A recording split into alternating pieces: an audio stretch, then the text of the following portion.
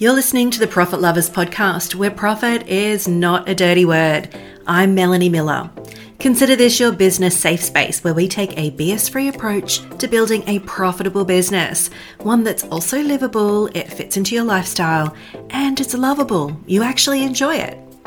Well, most days anyway. Let's get into today's episode. If you've been wondering if you should be creating a business plan or updating one that you already have, maybe finishing one that you didn't complete, because honestly, once your business is kicked off, who's got the flippin' time to go back and review a business plan or finish a business plan? I am going to give you what I think is some great news. No doubt, someone, maybe with a PENIS and a Y chromosome, will listen to this podcast and will email me and mansplain why I'm wrong about this. But I'm not. Business plans are dumb.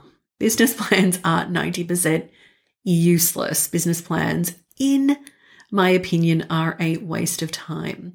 Now, why would I say such mean things about a business plan? Well, I'm going to tell you in a moment. But first, before I start hurling abuse at business plans, I want to give you a disclaimer on this advice.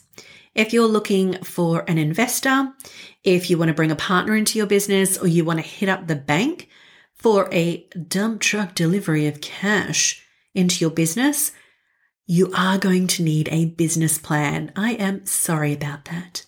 Also, there are some business grants that will also want you to show off your fancy business plan, busting with mission statements and numbers. If you Google business plan template, and you download one and you start completing it, you're going to be answering many pointless questions. My least favorite are executive statements, which is telling a really boring story that nobody wants to read about your business and why it's going to be successful. You'll also see mission statements and visions included in this uselessness of words. I do encourage my profit lovers to have a vision for their business, but it's based on a mix of personal goals and business goals, not what grand actions your business will take. Next up, you're likely going to attempt to drag together some kind of industry analysis. Just saying those words gives me like corporate life flashbacks, and not good ones. This is you chasing down really difficult to find numbers and attempting to predict trends. Kind of useless, right? Then we have a customer analysis, usually on the business plan template. And this is where you will attempt to describe your ideal customer and their needs. Most people start with age, gender identity, and marital status.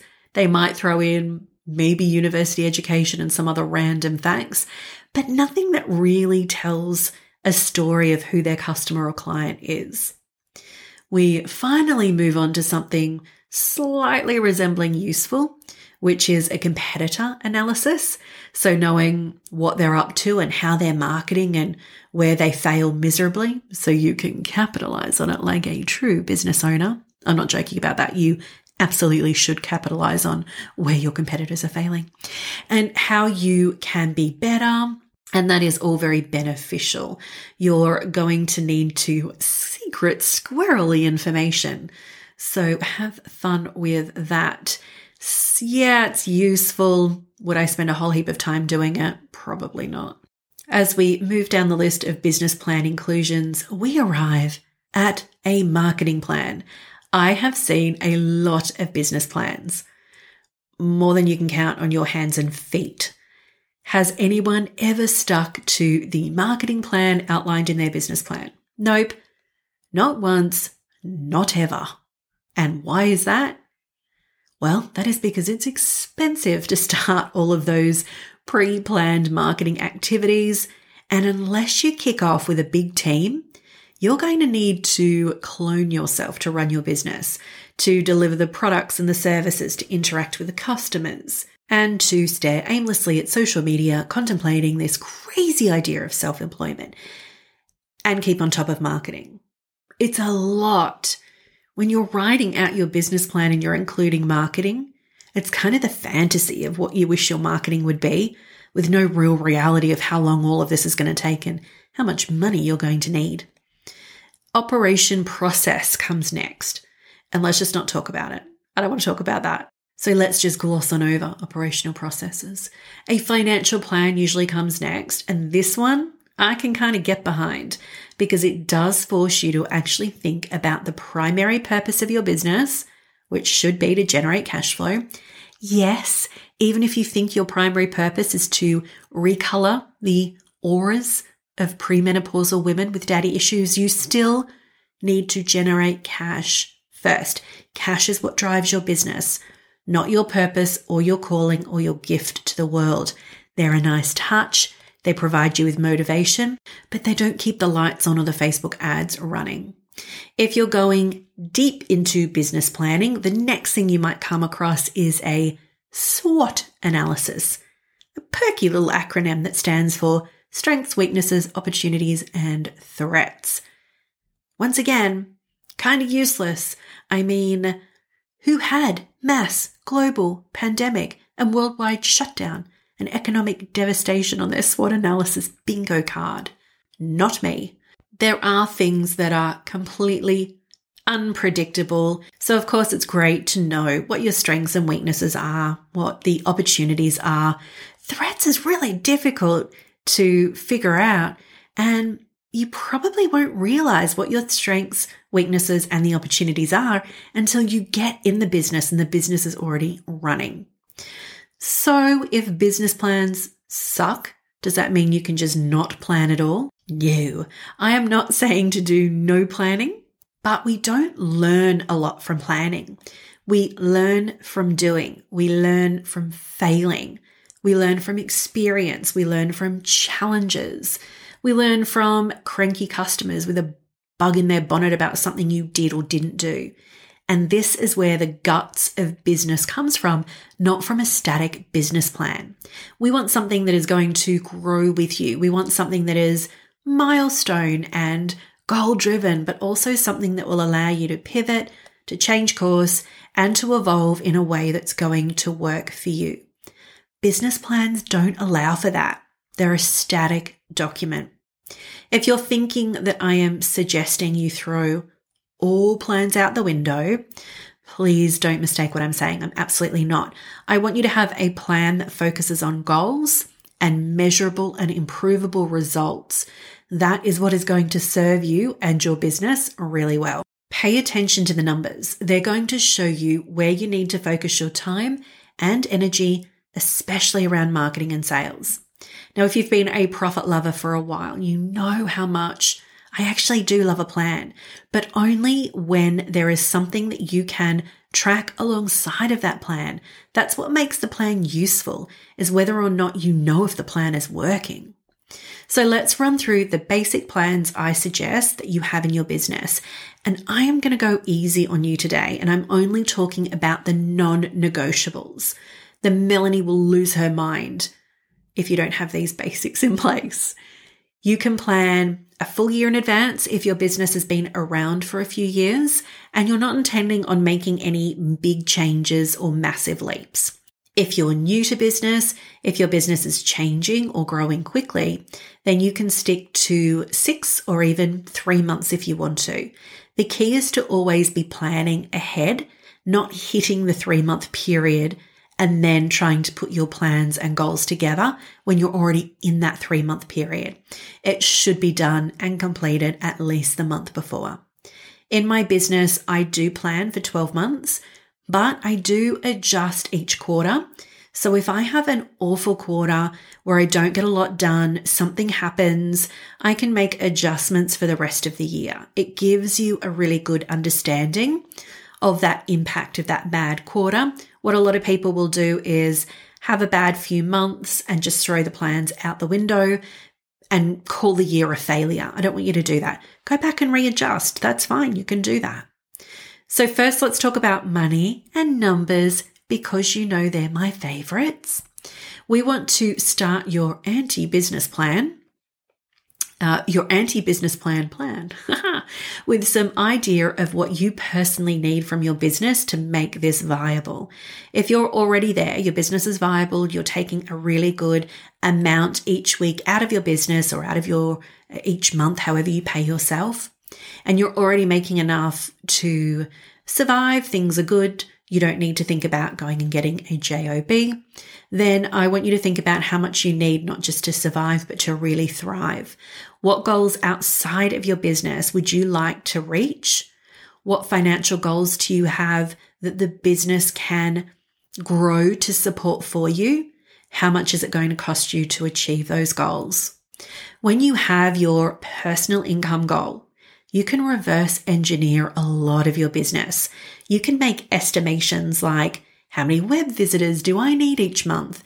How many of these do I need to make a purchase? What does the average cost of that purchase need to be? What do you need for your expenses? How much will that leave you? And how much do you need to pay in taxes? People tell me all the time that their business isn't predictable or that their business is different. I hear that all the time, right? Oh, Melanie, you don't understand. My industry is different. My business is different. No, it's not. Stats are stats. Statistics are statistics. Data is data. We can use that data, those statistics, to make some really cool predictions and estimations in your business, including what needs to happen for you to hit a particular income goal. Every single business on earth, yes, the entire planet should have sales goals. Yes, even if you're only in business to change the world or change lives, the more money you make in sales, the more lives you can change and the bigger the impact you can make. Because you can get in front of lots and lots more people when you have money, because you can market your business. Your sales goal should be monthly. And while I would love to explain how to set sales goals, that is an entirely new big fat episode on its own. And I do have that process in Members Club, by the way. So if you are a Members Club member, make sure you check out how to set your sales goals if you haven't already. Next up, you should know your monthly run rate. That is the average amount of money it costs you to run your business each month. So your average monthly expenses, essentially. Another issue I see here is business owners massively underestimating their expenses. All those subscriptions to Canva and Hootsuite and SiteGround, and I'm trying to think of all the ones I've got, Grammarly, and they all add up and they add up fast. Now, once again, monthly run rate, all of that good stuff covered in Members Club. If you don't know and you're a Members Club member, make sure you pop on in and do those exercises. If you're not, theprofitlovers.com/waitlist to get on the waitlist. Now, let's talk marketing and marketing numbers. I want you to develop a weird stalker level understanding of your target market. So this is, who are they? Where do they hang out? What do they spend their cash on? Who influences them? Who influences their buying decisions? What attracts them? What turns them off? What do they lay awake at night thinking about? Go deep. The more you know, the better your marketing's going to be. Trust me on this one. When you do that within a business plan, usually it's age, gender identity, marital status, education level. They're good, but they're not going to get you to the core of what the real pain points, passions, needs of your target audience are. When you dive more into what keeps them up at night and where they spend their time, what do they value in life, you're really going to get a good understanding of who they are. Map out your marketing funnel. Sit down with a piece of paper and map that bad boy out. Where do people find you? What do they do next? What happens when they land on your website? What happens when they fill in an inquiry form? What happens if they sign up to your email marketing list? What happens if they book a discovery call or add goodies to their cart, but then they never hit the buy button? No matter what business you've got, you need to do this marketing funnel exercise to figure out where people are going, what flow you want them to follow. This funnel mapping exercise is so important. It gives you the stepping stones your potential customers or clients hit before and after they make a purchase. And that means you can start tracking those data points like website views or add to cart and cart abandonment rates or price list requests or free session bookings. The list goes on. When you map out your funnel and you identify those key stepping stones and you start tracking, can you see now? You can also see how many sales you made, what your average sale was. See how we're looping back here and making your business predictable? Mapping out the stepping stones people take, tracking what the numbers actually are, seeing what the outcome in terms of sales is, figuring out what you need, and multiplying those numbers to reach those sales goals. See, we are making your business so predictable. I'm imagining you nodding your head, I should say, and saying, "Oh, yes, I see, Melanie, I see." All right, so a quick recap so you can mentally tick these or cross these off your list. Do you have a personal income goal, a sales goal, monthly sales goals, a run rate, the average amount it costs you to run your business every month, a weirdly deep knowledge of your target audience, a funnel map goals, and funnel map tracking? If you can't tick those off the list, then I've given you some fun activities to start on. Of course, it is worth repeating that if you're in Members Club, I know you're probably getting sick of me saying this, but we work through all of this and we work through a whole lot more. Plus, I go live in the Facebook group every single Friday. So if you need help working out what you should or you shouldn't be tracking, I can be very advantageous to you. That is it. That is me done. I am going to go and have a quick nap. Have a fantastic day or evening, and I'll talk to you in the next episode.